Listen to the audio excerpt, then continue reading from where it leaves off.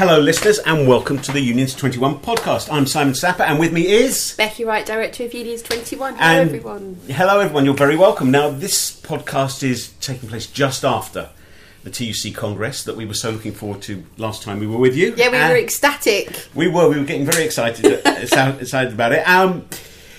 Any particular takeaways, Becky, that you had from Congress? So I was down for a night and a day. And I was really sad to leave, actually, by the end of the day, because it felt to me like there was a real buzz in the room, outside Congress. Everybody was kind of walking around and talking to each other. I kind of found there were quite a lot of discussions going on, and sort of like it felt like there was a bit of change, a bit of kind of. Well, there was energy in the room. Yeah, energy. I agree with you. I would share that view. There was lots of interaction between the exhibitors and delegates and visitors and so on, and there seemed to be there really was a buzz. Whereas the last couple of years, it's been really flat. It has been a bit quiet, and that contrasted, I thought, with the mood inside the conference hall. Yeah. Whereas if it was buzzy outside, it was really. At first you might think it was quiet, but actually I think it was more kind of studied or studious, a kind of a sense of what we're about, what the purpose of us gathering, of us existing are. And there was some good debates and good motions, but a very grounded kind of feeling, I thought. Yeah, definitely very focused. Not sombre, but really kind of like, I suppose it was easily contrasted, where you had that kind of buzzy kind of chatter of outside with the exhibitors. The minute you got inside, it felt very kind of calm and like laser-like focus, listening to what people were saying and reflecting on that and kind of thinking about what was going to happen next. So it was really interesting to feel those two dynamics, I thought, as we were going as we were going through the day. I think there were some key themes that came out of Congress in policy terms. Brexit, of course, because there's interestingly a real consensus, I think, in conference that says we should have a second vote. There was in our fringe. I thought the feel in our fringe was we need to have a second referendum, to which I was a bit like, oh wow, I just need to get our project done. Can we deal with that after we finished our project? I mean, I've got to make it clear, listeners. Unions 21 does not say there should be a second referendum. No. Absolutely, no, we don't. But it was interesting that there was a clear view that I suppose the negotiations are going so badly, if they're going anything at all, that there needs to be a scrutiny and a final say. Yeah, I have to say, I mean, I was really pleased with our fringe. I thought it was well attended, and there were some really interesting discussions that happened during that, and kind of following on from the debates in the main hall. And for me, what has come out is just union members, union officers coming away saying, the scale and the magnitude of Brexit is so much larger than what we thought, and it has such a huge impact on all of our industries. And when you kind of delve sort of deep within it, it's just like a never-ending maze that you have to try and navigate around. And Francis made the joke about the Brexit ministers kind of not doing their homework and kind of coming in late for school, but Brian Strutton spoke at our fringe about what his union, what BALPA, the airline pilots, have been having to do in order to keep the skies open so people can actually just go on holiday. The crazy thing he was saying, as soon as airlines are in a position where they would normally start selling tickets for beyond Brexit Day, March 2019, everyone's stuffed because they can't sell a ticket and knowing that they can't guarantee a service. Yeah. But on the other hand, slowly but surely you've got the Cavendish Coalition dealing with health in England. Yeah. You've got the film industry getting together. We had spokespeople from PACT, the Independent Producers Association, at our Brexit forum a couple of weeks ago.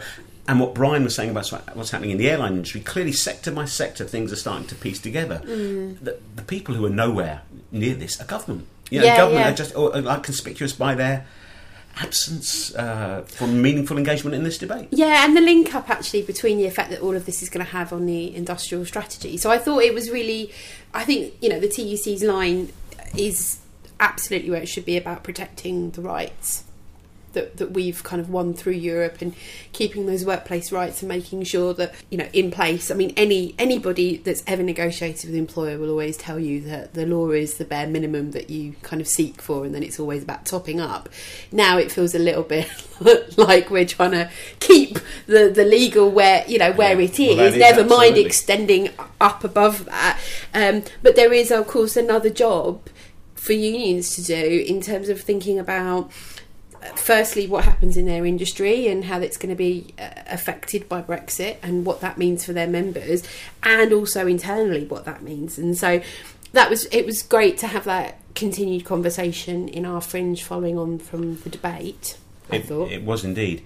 So that's kind of Brexit as one issue. The other issue that I think loomed large was what some people like Dave Ward from the CWU, Tim Roach from GMB, are talking about a new deal. Yeah, Francis talked about it too. A new model of trade unionism, especially bearing in mind Francis's contribution. In fact, let's remind ourselves about what Francis had to say on it. And because working lives change too. We can reinvent a trade unionism that works for the digital age.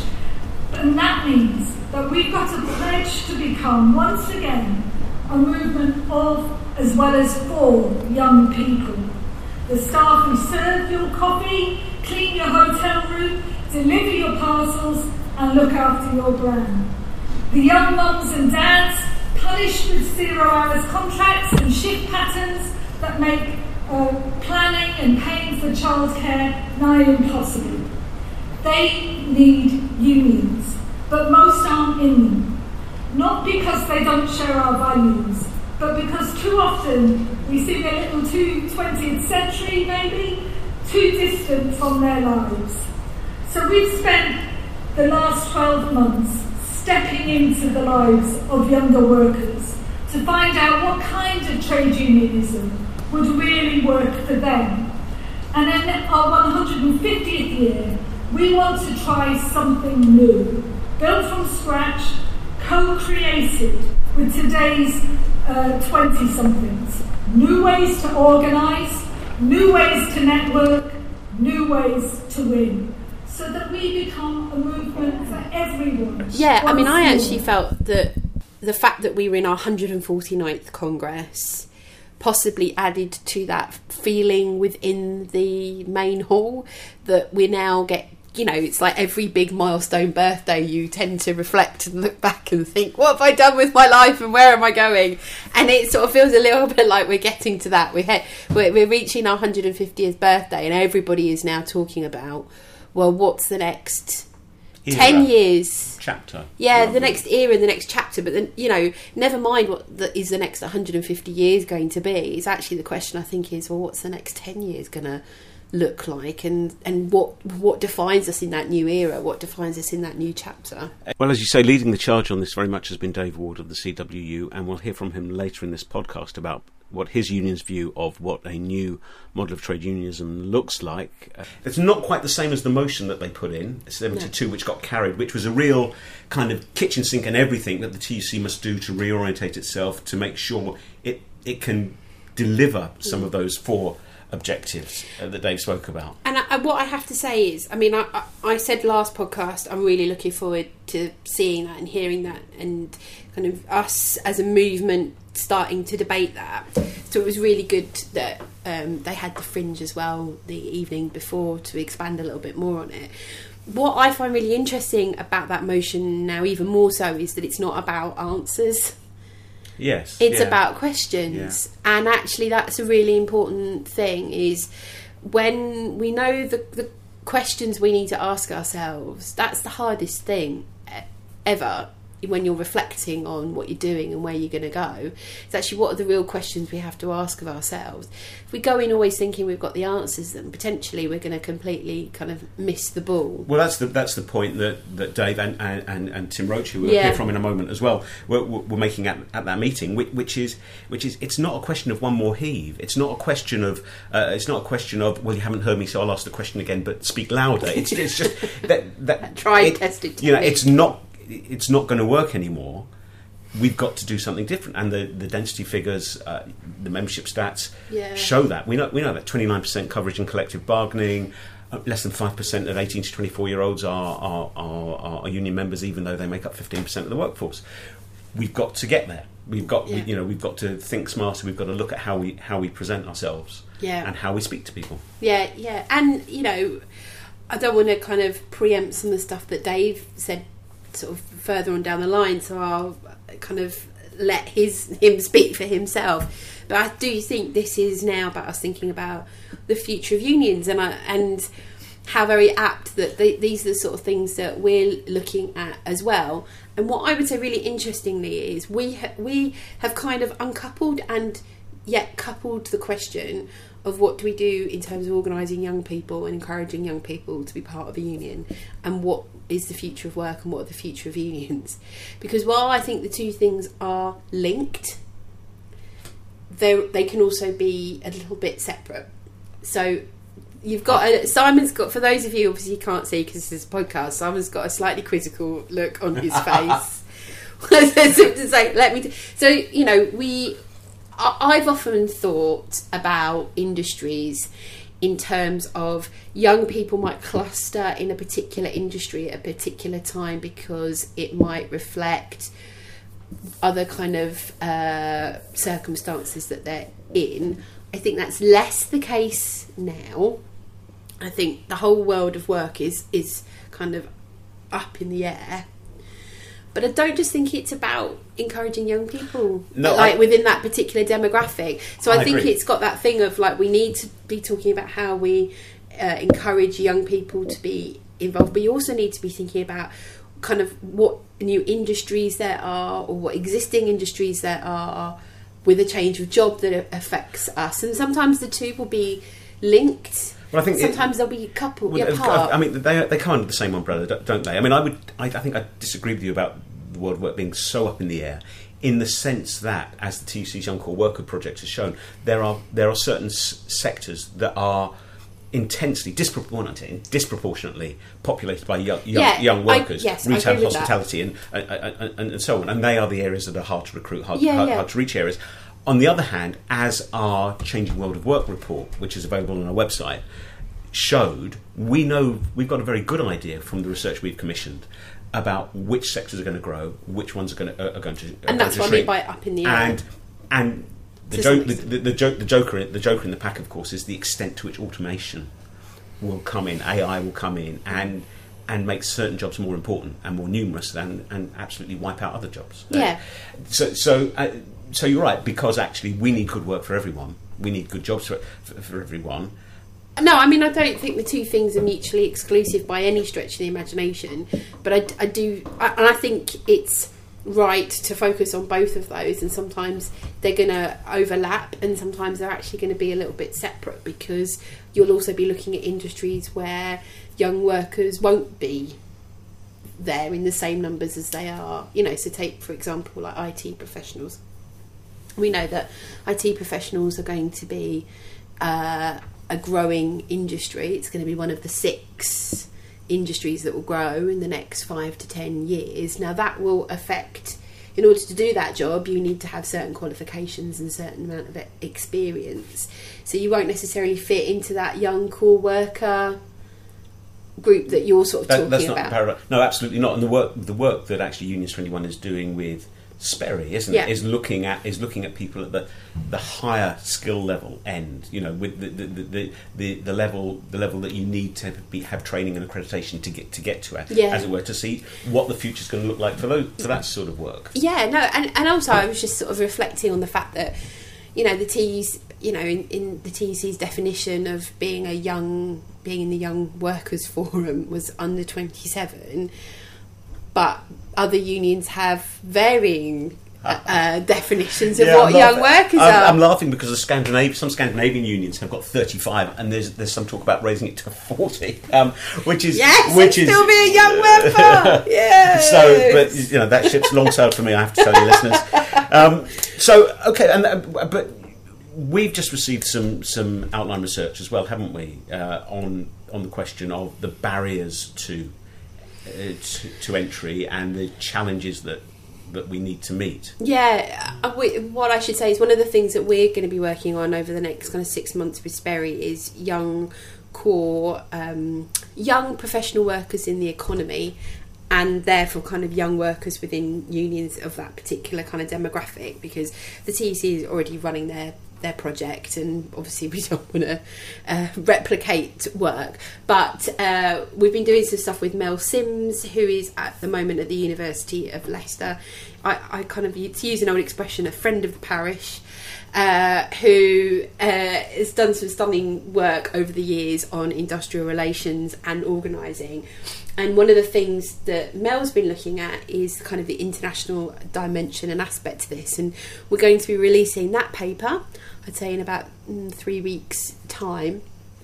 And following on, we're going to do some case studies from the UK so that unions can really see kind of some of the challenges about organising young workers. I look forward to seeing that, yes. Yeah, no, it's really cool. But just to kind of give a little bit of a snippet that I think we might need to start thinking about is we need to be thinking about leadership, about how people learn to be activists and leaders, kind of that there might be structural issues in terms of people getting involved. If you've got more people who are in precarious, self-employed type work, well, how are they going to get... How do you make them active, or how do you kind of include them if your branch meeting is always a particular time every day and you suddenly get a job, or you can't go to that anymore? How do you kind of engage people? And just one of the things I find really interesting, because I suppose at heart I am a whole worker organiser, and I think we should organise around the workplace issues, but I also think sometimes the burning issue is not always directly in the workplace, it's sometimes outside. Mm-hmm. For sure. Yeah, and so she sort of asked a bit of a question about whether unions should actually start to campaign around broader issues that affect people and be seen to have a very good voice on that. So it's kind of like, if we're the voice of people at work, that's our USP as unions, but actually if increasingly people are having a wider kind of range of issues which then go on to affect them at work, how do we do that? And I have to say, it's not that we're not doing that. Unions do stuff on neurodiversity and education and some housing and welfare. It's the classic thing that my old union, the CWU, we had a dedicated, detailed housing policy on the basis that this poor housing was an issue that came up time and time again when our young members discussed the concerns that they had. And poor housing is kind of in the middle of such a network of issues: health, transport, access to work. If you live in rubbish accommodation, then how well are you going to sleep, for example? How ready for work are you going to be when you turn up in the morning? All that sort of stuff. You can't uncouple these issues, and from an organising point of view, if we can be as relevant to our members in their communities as we are in their workplaces, that embeds us in society in a much more secure way. So I think this is inevitable. Yeah. So that'll be. So I mean, that's the start of some of that research. So it would be quite interesting to see where it goes. Okay, right. That's interesting stuff. It'd be interesting to see how that marries up with other stuff. Because as I say, that sort of community-based trade unionism, that's kind of meat and drink to a number of unions already. Yeah. So what does that actually really mean again, sure. And how does that all kind of work? But one of the things I think we should possibly start also thinking a bit more about is this whole idea of a New Deal, which is the bit of the buzzword that was coming out, as you sort of said. Frances used it in her speech. Dave Ward was talking about it. Tim Roach was talking about it. Actually, I heard a lot of the conference delegates talking about, what is that kind of New Deal. And I'm really excited for us to start actually developing that. I think so, and I think what I liked about that CW motion was it committed the TUC to being as inclusive as possible in developing this common platform, and that's important. That's where Unions 21 supporter unions and us as an organisation itself need to have a thought about what does that new deal look like. But look, let's hear from Dave Ward of the CWU as he set out exactly what he has in mind by a new deal. A new model of trade unionism. Here he is speaking at the joint CWU-GMB Fringe meeting that was held on Monday night. The fight causes, and we have to be part of that debate as well. But we're the trade union movement, and what we've got to do is fight for a new deal for all workers in this country. And I have to say that you have to have a plan to do that, and our plan is very, very simple. Agree a common bargaining agenda, 1. 2, make sure that we can publish a manifesto, a trade union manifesto, on what constitutes a new deal for workers, and we can all put input into that. 3, let's get 1 million workers out on the streets next year fighting for a new deal for workers. And finally, 4, you have to have a plan that can agree some deliverable activities and action. We've got to translate the words into some meaningful action, but action that can be delivered, not put your head down and run at them. Yeah. And I'll finish on this point. There's a lad standing at the back there, I'm saying a lad, he looks quite young, Eddie. He got up the other day and he sort of spoke against the sway of the TUC, and he made a point which I understood about Brexit. And my point is this: you said, Eddie, you said, what do we exist for? I've heard Mary say it as the president. There's a theme of people saying, what does a trade union movement exist for? And I can't help but think it's about fighting for a deal for workers. I love the concept of new deal, because actually it is a common flag to rally around. It is a common hymn sheet to sing off. The process of developing, agreeing and promulgating the new deal, it carries with it huge energy and potential to reach out to our members, to the wider community. So I think it's a very exciting possibility, and I hope that everyone, not just Unions 21 supporters, but everyone can get behind it and make it happen, because it's one thing to say, but it's another thing to do. Yeah. And in terms of reaching out, one of the other things that came across at Congress was campaigning. I mean, obviously TUC always makes an award for Campaign of the Year and all the rest of it.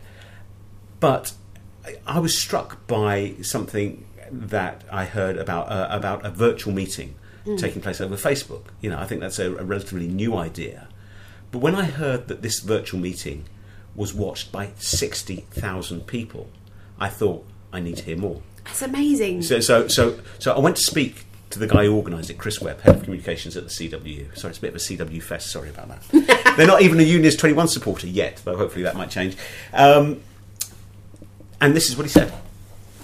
The brains, the power behind the Communication Workers Union communications channel that Owen Jones has described as by far the leader in the field at the moment. So with me is Chris Webb, the head of comms. Hello Simon, really glad to be with you. Great, and April O'Neill. Diamond. When you hear that sort of stuff, Chris and April, you must think, I mean, is it scary when you get people like Owen Jones with his mass readership and audience say, these are the people you need to pay attention to? Yeah, of course it is. It's nice as well for Owen to say that, and but I suppose April and I and all of the comms team would say is that's not our objective. Although it's really nice and and everyone likes a pat on the back now and again. The objective is to connect with the members and connect with the public and connect with politicians and start to change the workplace. And I think we're doing that. And if on the back of that comes some plaudits, then that's good.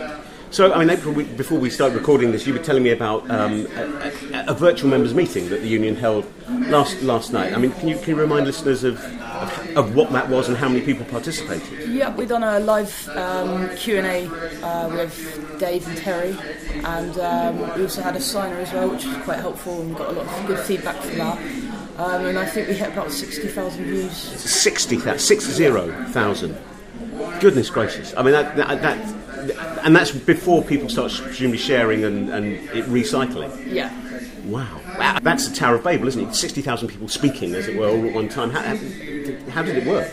Yeah, so I mean, it is complex. There's no way of getting around it. And you know, when we did open it up for everyone, and there were people who didn't get their specific question answered because the volume of questions. We actually had 4,000 questions during the hour, so it's phenomenal. You're not going to get all of them, but we were able to group in. So you know, people were talking about pay. A lot of people asking about pensions. A lot of people asking about legal protection. So we grouped questions off to make sure people felt that they were engaged in the process. But what was fantastic for us is that, you know, as you know, with social media, it can be a breeding ground for abusive comment and negativity as well. But out of those 4,000 comments, we perhaps had less than only single figures of negative comments. It's absolutely phenomenal support from our members. That's really encouraging. And I mean, that's not the only thing, because I think earlier in the week you had a national gate meeting. I mean, for listeners who aren't familiar with the term, a gate meeting, it's like a workplace meeting, but of course for postal workers, they meet outside the gates of the sorting office or wherever. So a national gate meeting was 700 locations? Yeah, so 750 in total, which is fantastic. But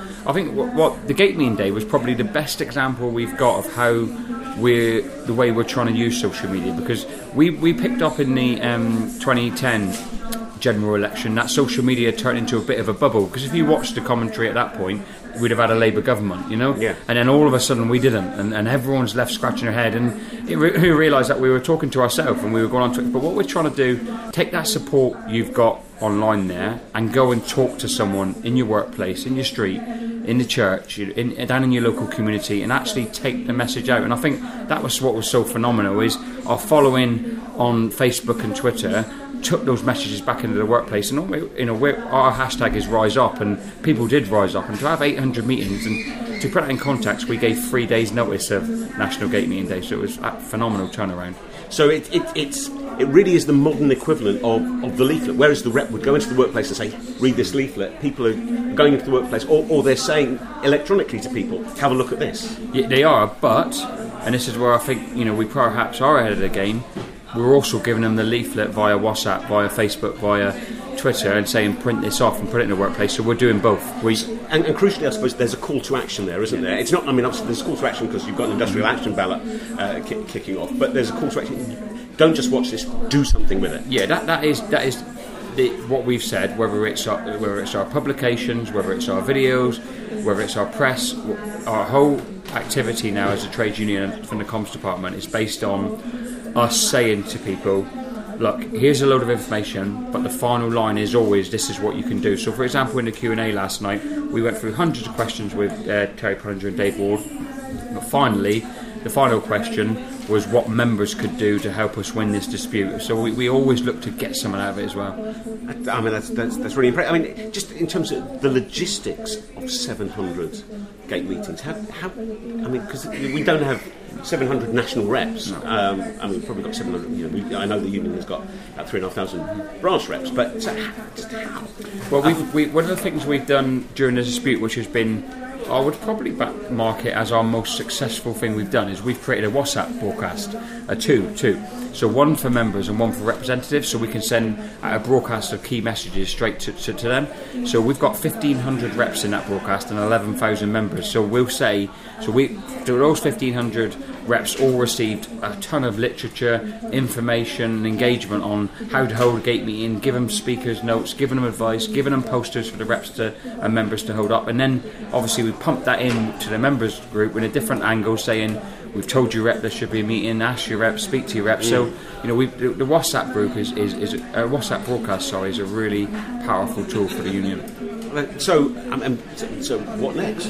So our next move is we're going to project a massive Vote Yes onto Royal Mail headquarters on Thursday evening at 8 o'clock. So we've got a huge stunt. So April's going to come down with Charlie and myself, and we've hired a company, and we're going to, onto Royal Mail headquarters late at night, we're going to put a video of hundreds of our members thousands of members around the country campaigning for a yes vote. Goodness gracious, that will be something to see. I mean, we look forward to not just if you can't be there in person, you're sure to see it on Twitter and Facebook and so on. That's excellent. In terms of the logistics, I mean, numbers of people who'll be listening to this will think, "Oh, that's great. CW probably puts tens of hundreds of thousands of pounds into their comms department. You know, if you've got that sort of money, you can do it." But it's from the way you're talking, it sounds like it's working smarter, not more expensively. Yeah. I mean, like if you look at what we're doing, so Facebook doesn't cost a penny.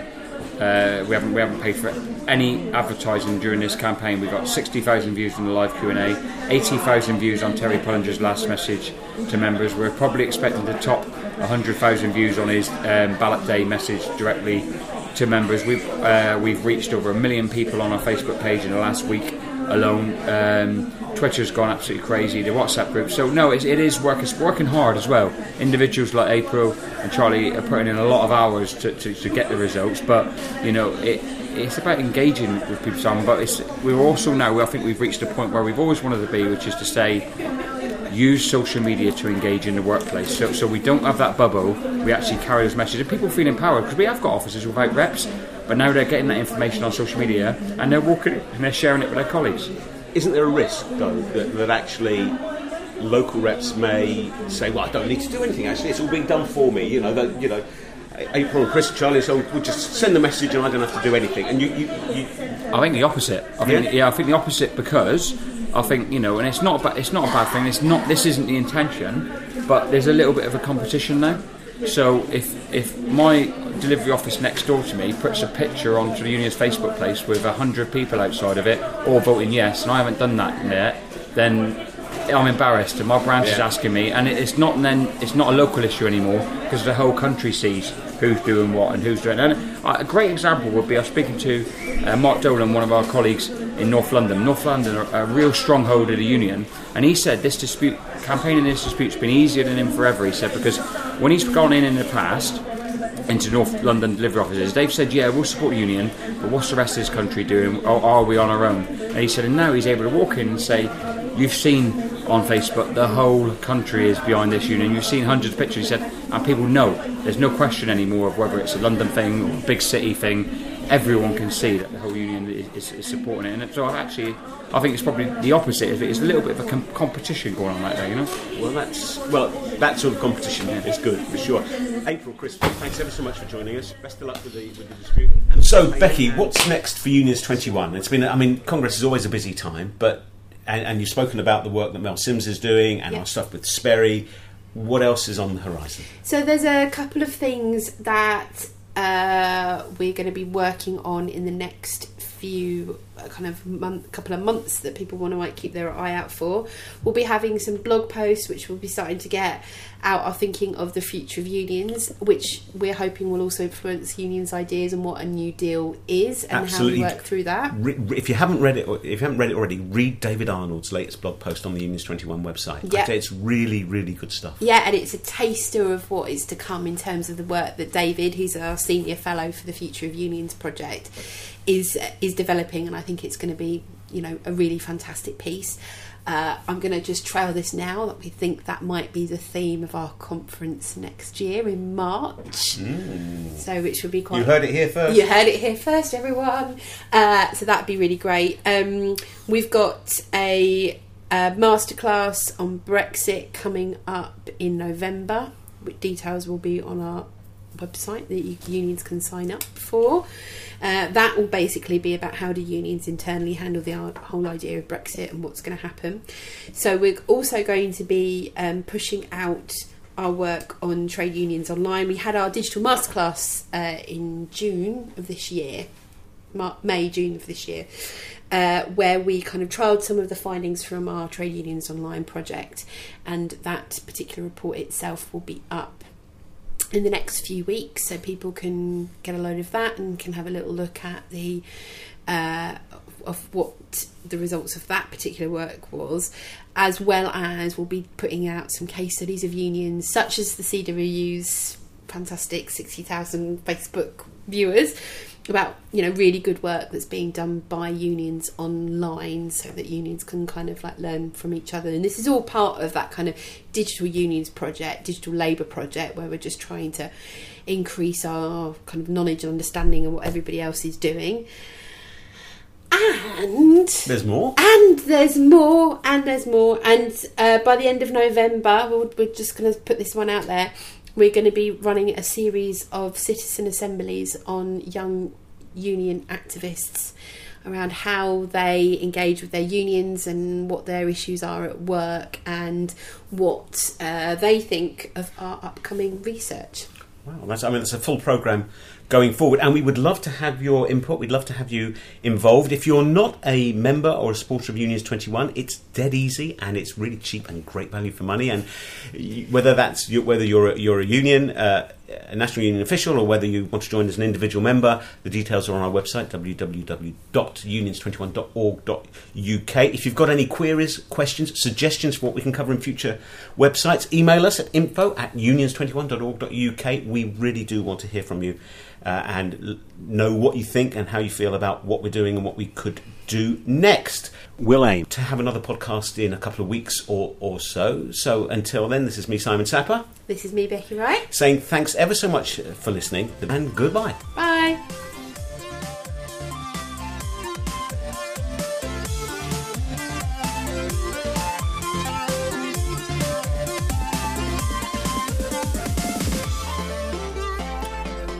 The Unions 21 podcast was hosted by Simon Sapper and Becky Wright and was a Makes You Think production.